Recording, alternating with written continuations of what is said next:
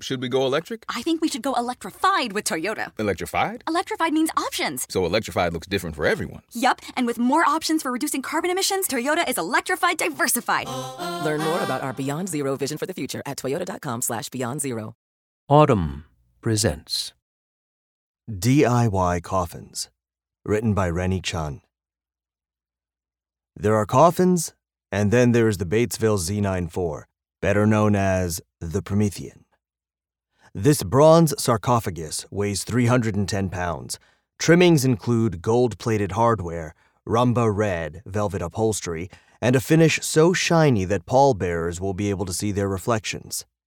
Price: up to $45,000, depending on the retailer.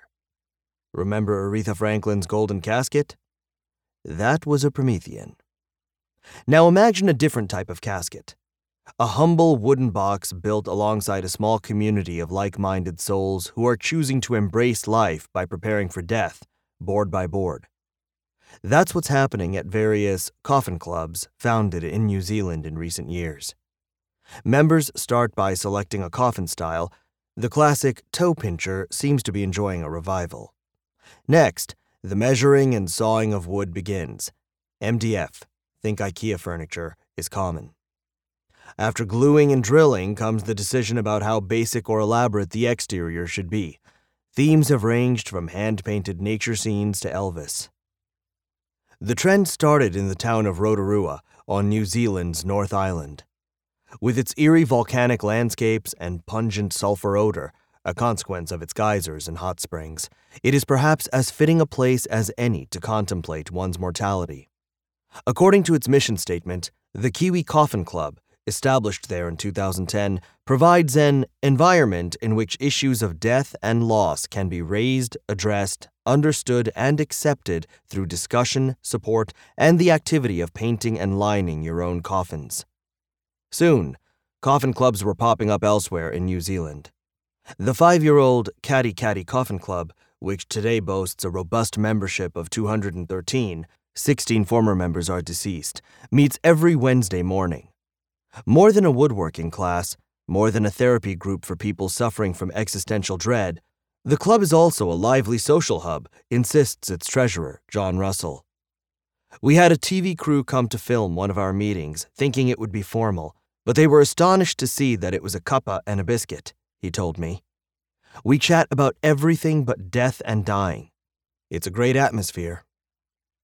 Copycats have since begun launching in Australia, the UK, and the US. The Cleveland Community Coffin Club, which is scheduled to open later this year, already has a waiting list. Applicants range from curious 16-year-olds to octogenarians.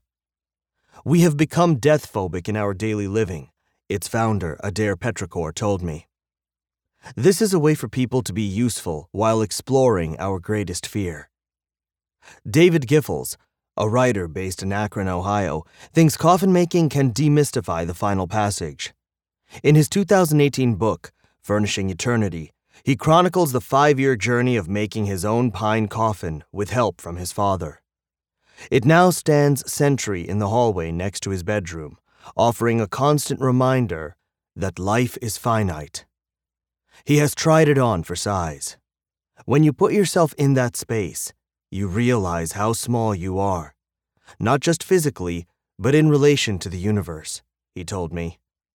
All of us are just something that ends up in a box someday. If you enjoyed this production, find the best long-form articles read aloud in the Autumn app, available now for iPhone.